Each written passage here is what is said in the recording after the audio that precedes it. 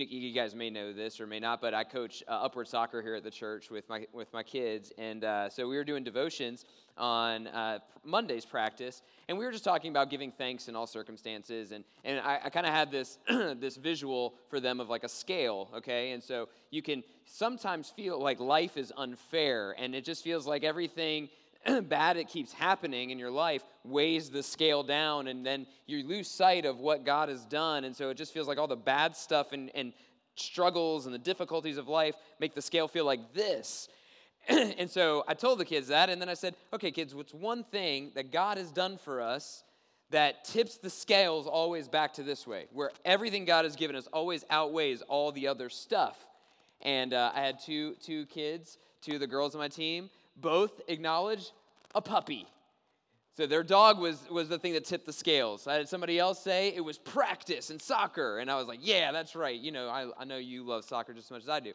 And then I had another one say this. He said, he was really shy. And he said, he gave us salvation. And I was like, wait, we're onto something. Give me more. He's like, in Jesus? I was like, bingo, that's it. That's the one that always tips the scale right back to this. And I tell you that because one of the things that I am really convicted about, and I say it for my own life, and it's in that song that we just sang, in Waymaker. You know, it's that moment of like, even when I can't feel God, he is still working. And for a lot of you guys, if you don't feel God, then you feel like he's not there or he's not real. And so the feeling is really important to you. But praise God that even when you don't feel like he's real, or even when you don't feel like he's helping, or even when you feel like things aren't going your way, he is still working on your behalf. Like, praise God for that. And the thing that really has been on my mind a lot, and I say again, for my own life, not just for you guys, but for my own life, has been how often, and it happens just easily for us, but how often this whole idea of Jesus and singing about him and being saved and him forgiving your sin, all that just becomes conceptions. Like, you know what I mean? It's just like a concept in your life. Like, Jesus died for me. Okay, I know that to be real. But we don't really take the time to recognize that Jesus is a real person and a real person in your life.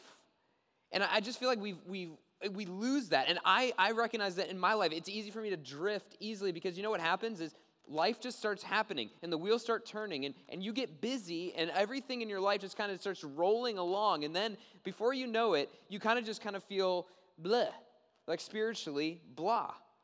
And that's when you feel like even I don't feel God, so is he working? I don't really know if he is. And I just share that with you, being honest, like that was one of the things that God really pushed on me last week. And just being honest with you, like I struggle with that too. You know, there are times when it just becomes easy just to, you know, quote scripture or to just kind of go through the motions of it.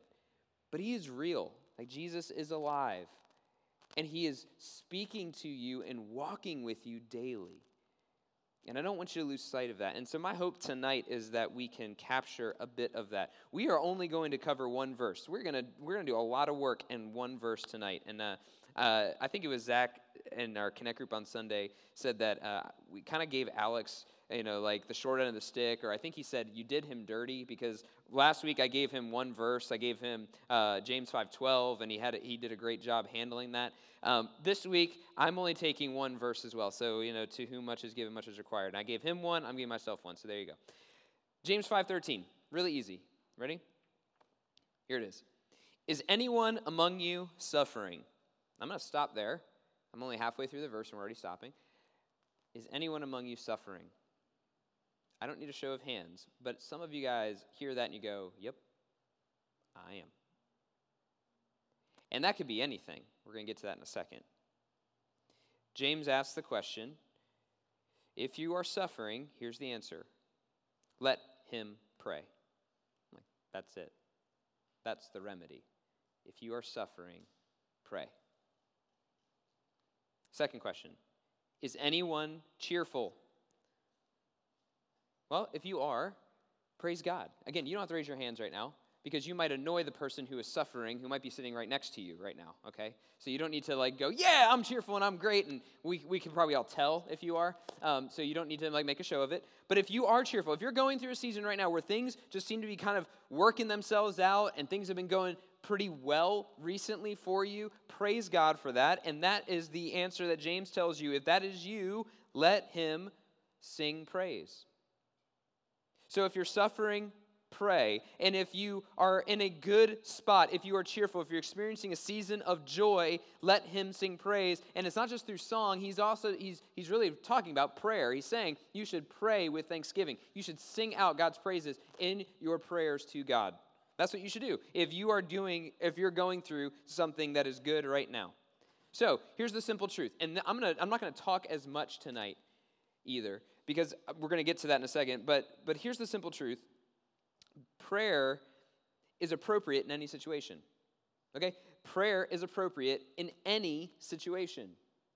Whether you are suffering or you are cheerful. And the reason why he establishes that is because he's trying to show you the opposite ends of your experiences and your emotions, right? So on one end over here, you're suffering.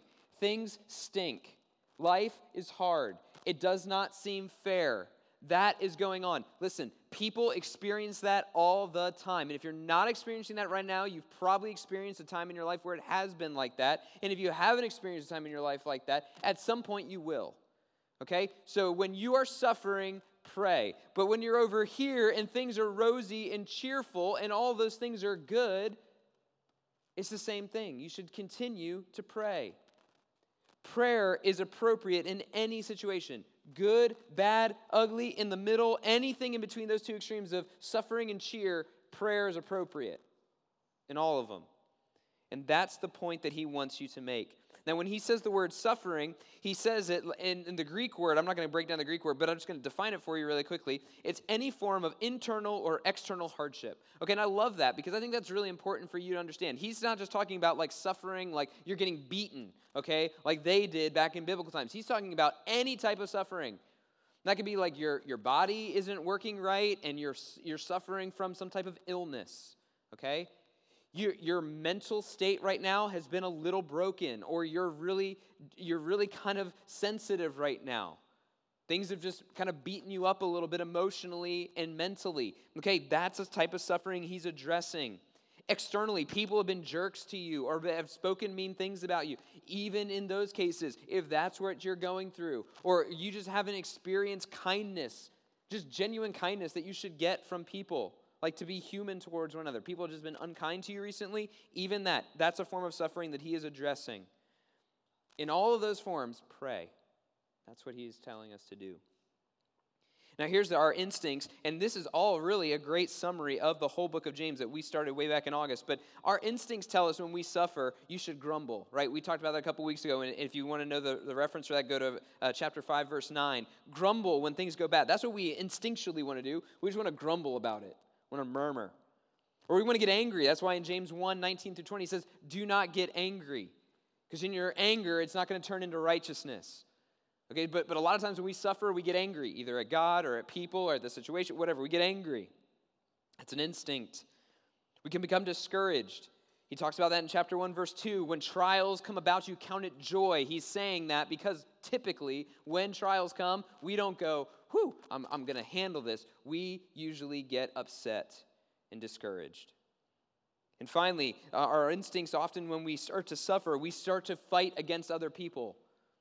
It's kind of like a dog backed into a corner, you know, like when we are suffering, anybody comes near us, man, don't mess with that person. They're in a bad mood right now because they're suffering. They're dealing with something internally or externally that's difficult in their life, but you come along and man, they are just coming after you. And you'd be like, I didn't do anything wrong. Doesn't matter.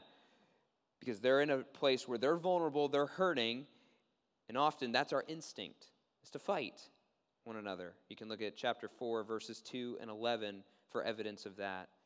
Instead, James is telling us the Christian response to suffering, internal or external, big, small, medium, extra medium, whatever size, whatever package the suffering comes in, he says the Christian response is prayer. Why is it prayer? Well, because God wants to hear from you. And I could spend the rest of the night just digging through Scripture with you, and we could highlight and underline and continue to go to page after page of God's Word that tells you and invites you, where God wants you to talk to Him about difficult things that are hard, things that are causing you pain. He wants you to talk about them with Him. He wants you to pour out and spill out all of that to Him and give it over to Him and ask Him to be involved in it. But I just gave you 2 Psalms, and they're actually right back to back. They're easy to find. Psalm 17, 6 and 7, and Psalm 18, 6. First Psalm 17, I call upon you, for you will answer me, O God. Incline your ear to me. Hear my words. Wondrously show your steadfast love, O Savior of those who seek refuge from their adversaries at your right hand. Psalm 18, in my distress I called upon the Lord. To my God I cried for help. From his temple he heard my voice, and my cry to him reached his ears. If you go through the book of Psalms, and a lot of people read the book of Psalms daily or often, one thing I'm going to tell you in the book of Psalms, and we did a short sermon series on it way back when I first started here, back pre-COVID. We did a short little look into Psalms. But one phrase you should always look out for in the Psalms is steadfast love. The Lord's steadfast love. It appears over and over and over. It is one of the most beautiful phrases of Scripture because it means no matter what is happening in your life, no matter what you have done in your life, God's love for you is steadfast, immovable, unchanging, and it does not look different than it did when things were going well. Wow, praise God. Like, that is good news. So when he wondrously, the psalmist prays and asks, wondrously show me your steadfast love. If you are suffering right now, a hardship, whether it's internal, external, medium, big, extra medium, small, whatever it is, this is what you do. You call upon the Lord and you say, man, Lord, answer me, please. Incline your ear to me. Listen to what's going on. And I know that you will show your steadfast love. I want to see that love. I want to know and feel that love again. Tell me how much you love me. Show me again all the things that you will do, because your hand is the one that saves. And you're the refuge that I will hide in. Like, that's the prayer. That's the prayer if you're suffering. That's what the psalmist is inviting you to do and showing you and proving that God listens and he inclines his ear when you're in trouble. Now, on the flip side, okay, a lot of people can pray when you're in trouble. A lot of people can. You ever been on an airplane that hits turbulence and little baggies drop down and they go, fasten your seatbelts, this could be bad. You find a lot of people praying then, right? It's easy to pray when the plane is going down in a hurry, even if it pulls out of the tailspin of the turbulence. It's a lot more rare to find people who are often praying when they're on the beach and it's perfect, sun's shining, they got a nice umbrella so they're not getting roasted and like sunburn. It's a lot less frequent that you see people praying in those situations, right? But again, the Christian response is to praise in prayer. Cheerful just means this feeling within of happiness. That's all that means. That's not super biblical. You don't have to have a degree to go through the Greek words in this. When he says, if you are cheerful, is anyone cheerful? All he's saying is, do you have a feeling of happiness within you? Do you have a feeling of happiness because of the things around you are causing that to stir up in you? Are you happy? And if so, sing out praise to God. Sing it out. But here again is why this is such an important reminder. You may think, well, yeah, duh, you should praise in prayer. But do we do it? Because here's the instincts that I often see in my own heart, and I often see in the people around me. When things are going well, we often think things are going well because I'm great. It was me. I did it all. I made this awesome because I'm so amazing. Check James 3:14 if you want to see proof of that. He says, if you have bitter jealousy and selfish ambition in your hearts, do not boast and be false to the truth. We have this idea that when things are going really well, it's because we are super great and wise. And James has already warned us about that. It's not you, it's God. But that's our instinct. Another one is that we often like to compare or judge others. You can find that in James 4:12. There is only one lawgiver and judge, he who is able to save and to destroy, but who are you to judge your neighbor? When we are doing very well or we are happy, a lot of times we compare ourselves to other people, and at the expense of their happiness, we enjoy our happiness, right? Like we go, ooh, yeah, I'm awesome. This person, not so awesome. And that sometimes can actually be the source of your cheer. That's not good. Okay, that's kind of gross. We should talk about that, okay? But again, this is one of those things that instinctually we do when things are going well. Here's the other one. In James 1:17, don't you realize that every good gift, every good and perfect gift is from above, coming down from the Father of lights, with whom there is no variation or shadow due to change. That's chapter 1, verse 17. Sometimes things are going well, we just simply flat out don't acknowledge that God is the source of those good things. And that's just the reality. So again, James is trying to tell you, whether it's suffering or cheer, the Christian response is prayer. That's the Christian life. It's a life bathed, soaked up in prayer. Now, here's what I have noticed about my prayer life, and here's what I don't want you to do walking way out of here tonight. Because I've sat through many different talks, many different sermons that focus on prayer. I've gone through Bible studies on prayer, and a lot of times we end up walking out of here going, I just stink at that.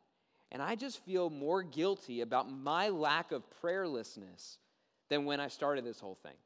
And I don't want you to walk out of here like that, okay? I don't want you to leave here tonight and go, man, okay, I know I have to pray more. I know I have to pray without ceasing. That's somewhere in Thessalonians or something. I know that, but I don't. And so am I more of a failure because I continue to not pray? That's not what I want you to get out of this. What I want you to get out of this is I want you to know that God is accessible to you, and I want you to have the opportunity to go to him in prayer. I don't mean for you to have an hour-long prayer time, but if you do, praise God. But start somewhere and know that he is there to listen to you and he is for you. Here are the common hurdles I see to my own prayer life. And I often think this is one of the aspects of my spiritual life that I continue to struggle and I get upset with myself over. So that's why I say all that with you, because I know the feeling. I've been there. All right? But some of the common hurdles that I see are sometimes you just don't know what to say. You just frankly don't know how to even start the conversation with the Lord or what to even say in a situation because you're just so flustered. You're just like, man, I just can't even wrap my brain around what is happening right now. I don't even have the words. Well, if that's you, here's a great, you don't have to flip there and I'll have it on the screen, but I'll read it for you. Romans 8:26, which is such an encouragement. And I remember when I first read this verse, it was like, man, this is such good news for me. Likewise, the Spirit, the Holy Spirit, helps us in our weaknesses, for we do not know what to pray for as we ought. So we don't even know what to pray as we should. Like there's a right way of praying, and I don't even know how to do it sometimes. I don't even know the words to say. But praise God that the verse goes on, the Spirit himself intercedes for us with groanings too deep for words. And he who searches hearts knows what is in the mind of the Spirit, because the Spirit intercedes for us, for the saints, according to the will of God. Man, it's such good news that God, even when I don't know what to say to him, situation's tough, I don't even have the words, or maybe I'm just so flustered and so upset that I just can't even speak out of my mouth or even in my head to God. Praise God that the Holy Spirit jumps in, literally like jumps in front of God for you and goes, okay, here's what this person needs right now. They need this. And the Holy Spirit does it in such a way that it's murmurings that you and I don't even understand because it's a holy language that happens only in the Trinity, only between God himself, God the Father, the Son, and the Holy Spirit. That's amazing. When I got that picture of like the Holy Spirit just sliding right in and going up to the throne of God and talking to God for me, I was like, man, thank you. I need that. I need that. But I know that's a hurdle to my prayer life sometimes. I just don't know what to say. Here's another one. So just plain forget. Like you just forget. Like I said, sometimes the wheels of your life just get turning and you just start going and you just sometimes plumb forget to pray. And that's not good, but that is the human experience. That's why Scripture always is coming back to how forgetful we are. We are just forgetful things and people. I've shared with you how many times before, like I have gone to the grocery store. I've been on the phone with Morgan, walking past the thing that she told me to get. And I'm like, I'll get that. I hang up the phone. It's right there. And what happens? I continue to walk by. The kids were with me on Monday, and it happened again.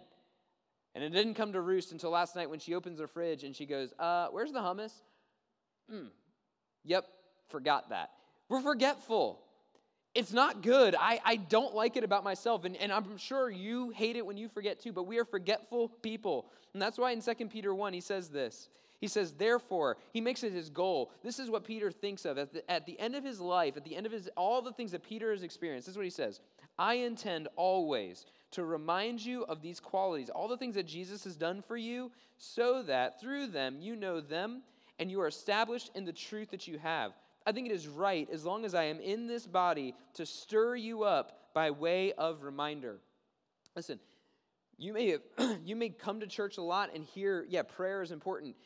And it is. And I just feel like this is exactly what I have to do. I have to stir myself and you by way of reminder. Prayer works. It is important. And God wants to hear from you.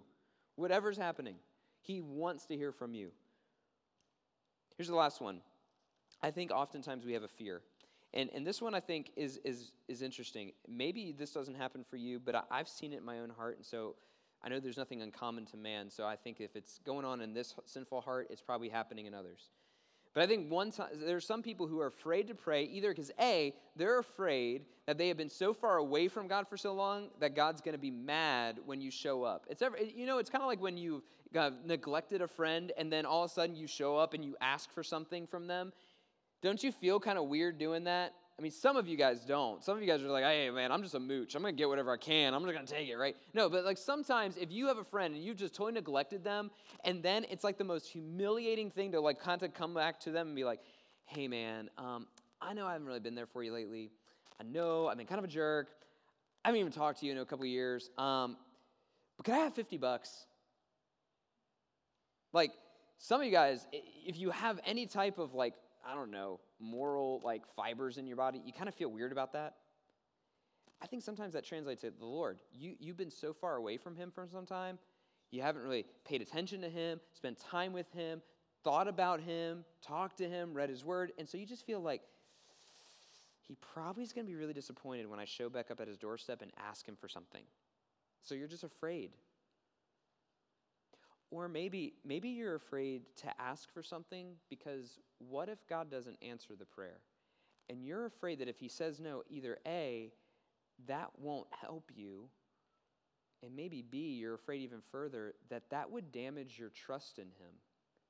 Like you're afraid if God doesn't answer prayers, you're afraid that might make you think that he isn't good, or he isn't real, or he doesn't work. And so you're afraid to ask for bold, big things because you're afraid that if he says no or he takes time or doesn't do it in the time that you allot for him in your mind, because you've got a timeline of when you want that prayer answered, and you offer it to God, and if he doesn't do it, you're afraid that unanswered prayer will damage your faith. Or maybe the other aspect of this fear is you're afraid that if you ask for something and things are going well, maybe you're on the cheer side of things, and you don't want to praise God too much because you're afraid, like, if I acknowledge things are going really well, God's going to just rip those out because he needs to teach me humility now. Or he's going to make me suffer because that's when people get refined. So I don't want to, you kind of tiptoe around the cheerfulness thing, right? Like you're afraid to acknowledge, like, I'm really kind of in a good place right now, but I don't want to acknowledge that because if I do, then God's going to think, oh, he's too comfortable. Get him back over here, right? Like you're afraid to acknowledge that things are going well and praising God for that, because if you do, then God's going to pull that out. Can I just tell you that that's not God's character? Like that's the enemy telling you, don't get too excited, because God doesn't like it when you're excited. No, God loves it when you're excited. He loves it when you're cheerful. He loves it when things are going well for you. And here's the proof of that. You can go back to James 1, but also in Matthew 7, Jesus says this. He says, ask and it will be given to you, seek and you will find, knock it will be open to you. For everyone who asks receives, and the one who seeks finds, and the one who knocks it will be opened. Which of you, if he has a son, asks him for bread, will give him a stone? If your son came up to you and said, I need food, would you give him a stone? Give him a rock? Or if he asked for fish, would you give him a serpent? If you then, who are evil, we're broken, sinful people, and we wouldn't do that to our own children, if you who are evil know how to give good gifts to your children, how much more will your Father who is in heaven give good things to those who ask him? God's in the business. He's the one who's given you the good stuff. He doesn't just give it to you so then he can go, ha ha, take it away. No, he doesn't do that. And I think sometimes we're afraid to praise God and to be cheerful. So I want to connect this to something that I think oftentimes we neglect to do in church. I want to connect this to Jesus really quickly. And I want you to see that Jesus experienced suffering and cheer. And what he did is he went into prayer. He prayed. He prayed. Mark 14:34. My soul is very sorrowful. He's in the Garden of Gethsemane. The night before he knows he's about to be crucified, he's sweating droplets of blood out of his pores because of the stress. He says, I'm sorrowful even till death. Going a little further, he fell on the ground and prayed that if it were possible, the hour might pass from him. And he said, Abba, Father, all things are possible for you. Remove this cup from me. Yet not what I will, but you will. Jesus knows suffering. And he answered it in prayer. He models that for us. This is, again, this is a real person who's with you now, and he wants you to go to God in prayer because he did it and he knows that it works. And this is how he did it. When he was sorrowful even to death, he could say, no, there's no other place I'd rather be but in communion, talking to God, my Father. Jesus also knows cheer. There's only one time in the Gospels when it talks about Jesus rejoicing. Now, don't get me wrong. Jesus was full of joy, but this is the only time you'll actually hear that he actively rejoiced. And it was just after he had sent out a bunch of disciples, and they come back with great reports that they had been casting out demons, and they had been doing all this amazing stuff. And Jesus says, yeah, I saw Satan fall like lightning. But here's what I don't want you to get excited about. Don't get excited about all the great works that you did because my power was flowing through you. Get excited about this, that your name is written in the Lamb's book of life. That's what you should be excited about, that your name is written in the book, meaning you'll go to heaven one day. That's where you should be excited.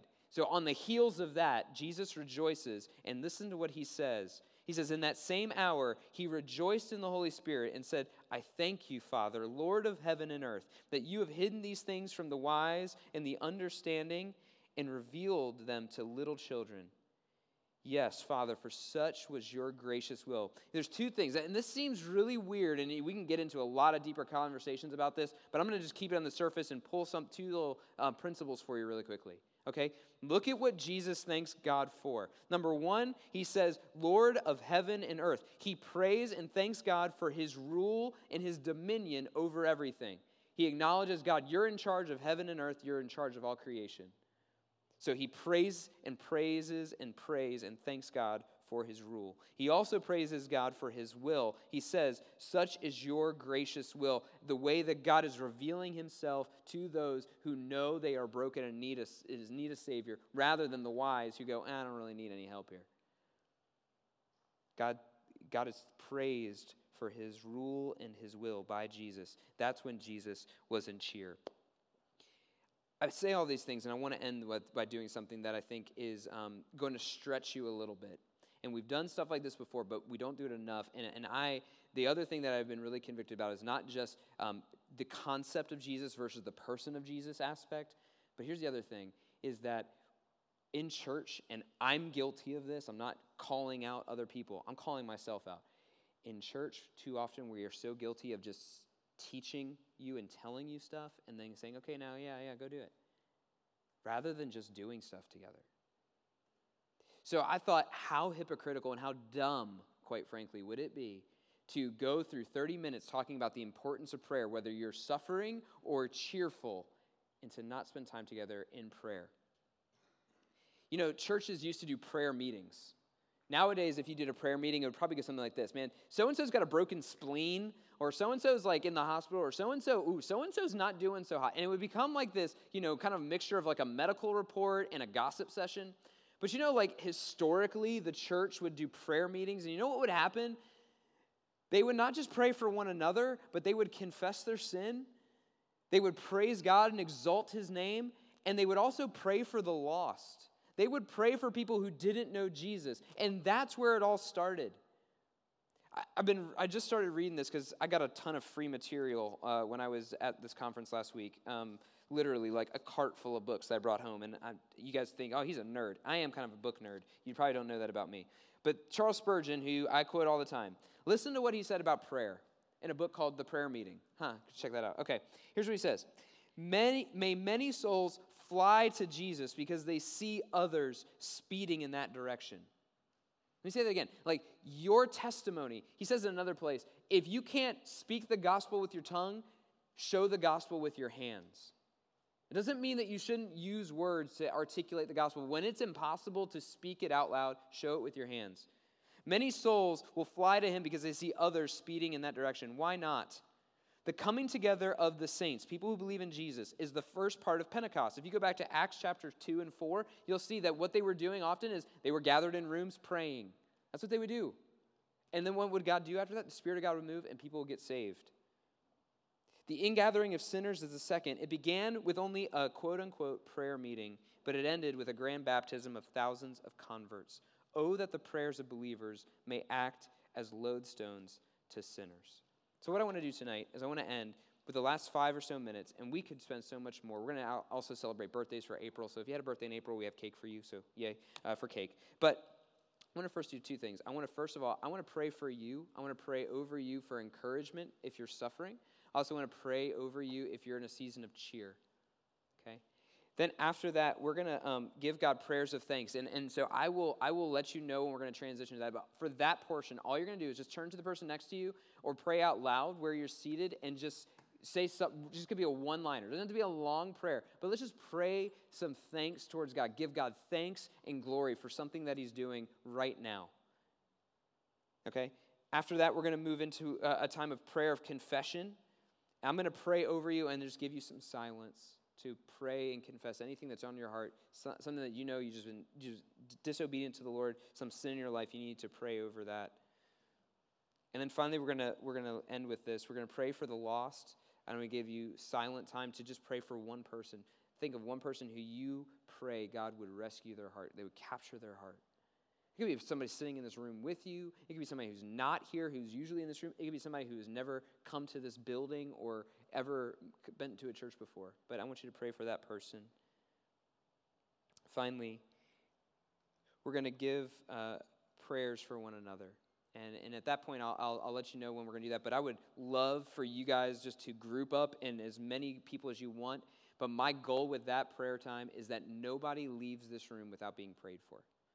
So you can share a prayer request with each other, or if you know what's going on in somebody else's life and you just want to pray over that, I would ask you to do that. Leaders, if you want to jump in, if you see other people who don't have people praying for them. But my goal is that tonight you would leave this room and know that you were prayed for by name for something that's in your life.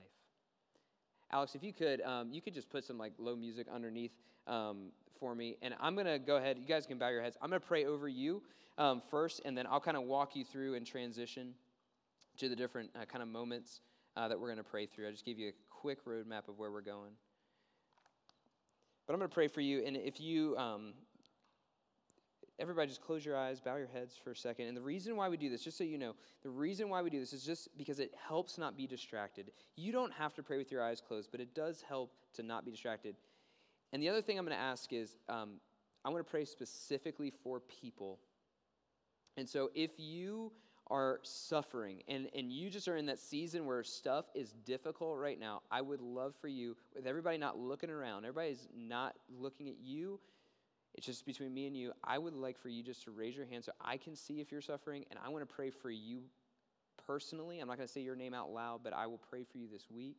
And so if you're suffering right now, if you're in a season of suffering, just put your hand up if you would just like prayer for suffering, things that are just challenging to you right now.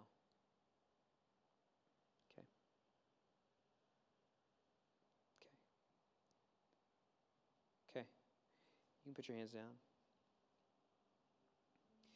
Father, you are so good. Lord, you want us to come near to you. You want us to lay these burdens down at your feet. God, I pray for each of these people, these guys and girls, these students in here who their hearts are heavy. God, they're struggling with things internally and externally. Lord, I pray that you would do exactly as you have always said. I ask you to hold up your word where it says in Psalms that you are near to the brokenhearted. So God, be near to them tonight. Draw near to them and allow them to know your presence in a new, fresh way. God, create a desire in their hearts to see you more fully. Create moments in their life where they are able to have moments where they can find joy. And may that joy be found in you. May the joy of the Lord be their strength. God, for others who are in a season of cheer, if you're in a season of cheer, everybody's eyes are still closed. Just raise your hand. If you're in a season of cheer right now, you just say, man, things are going well for me. Things are good.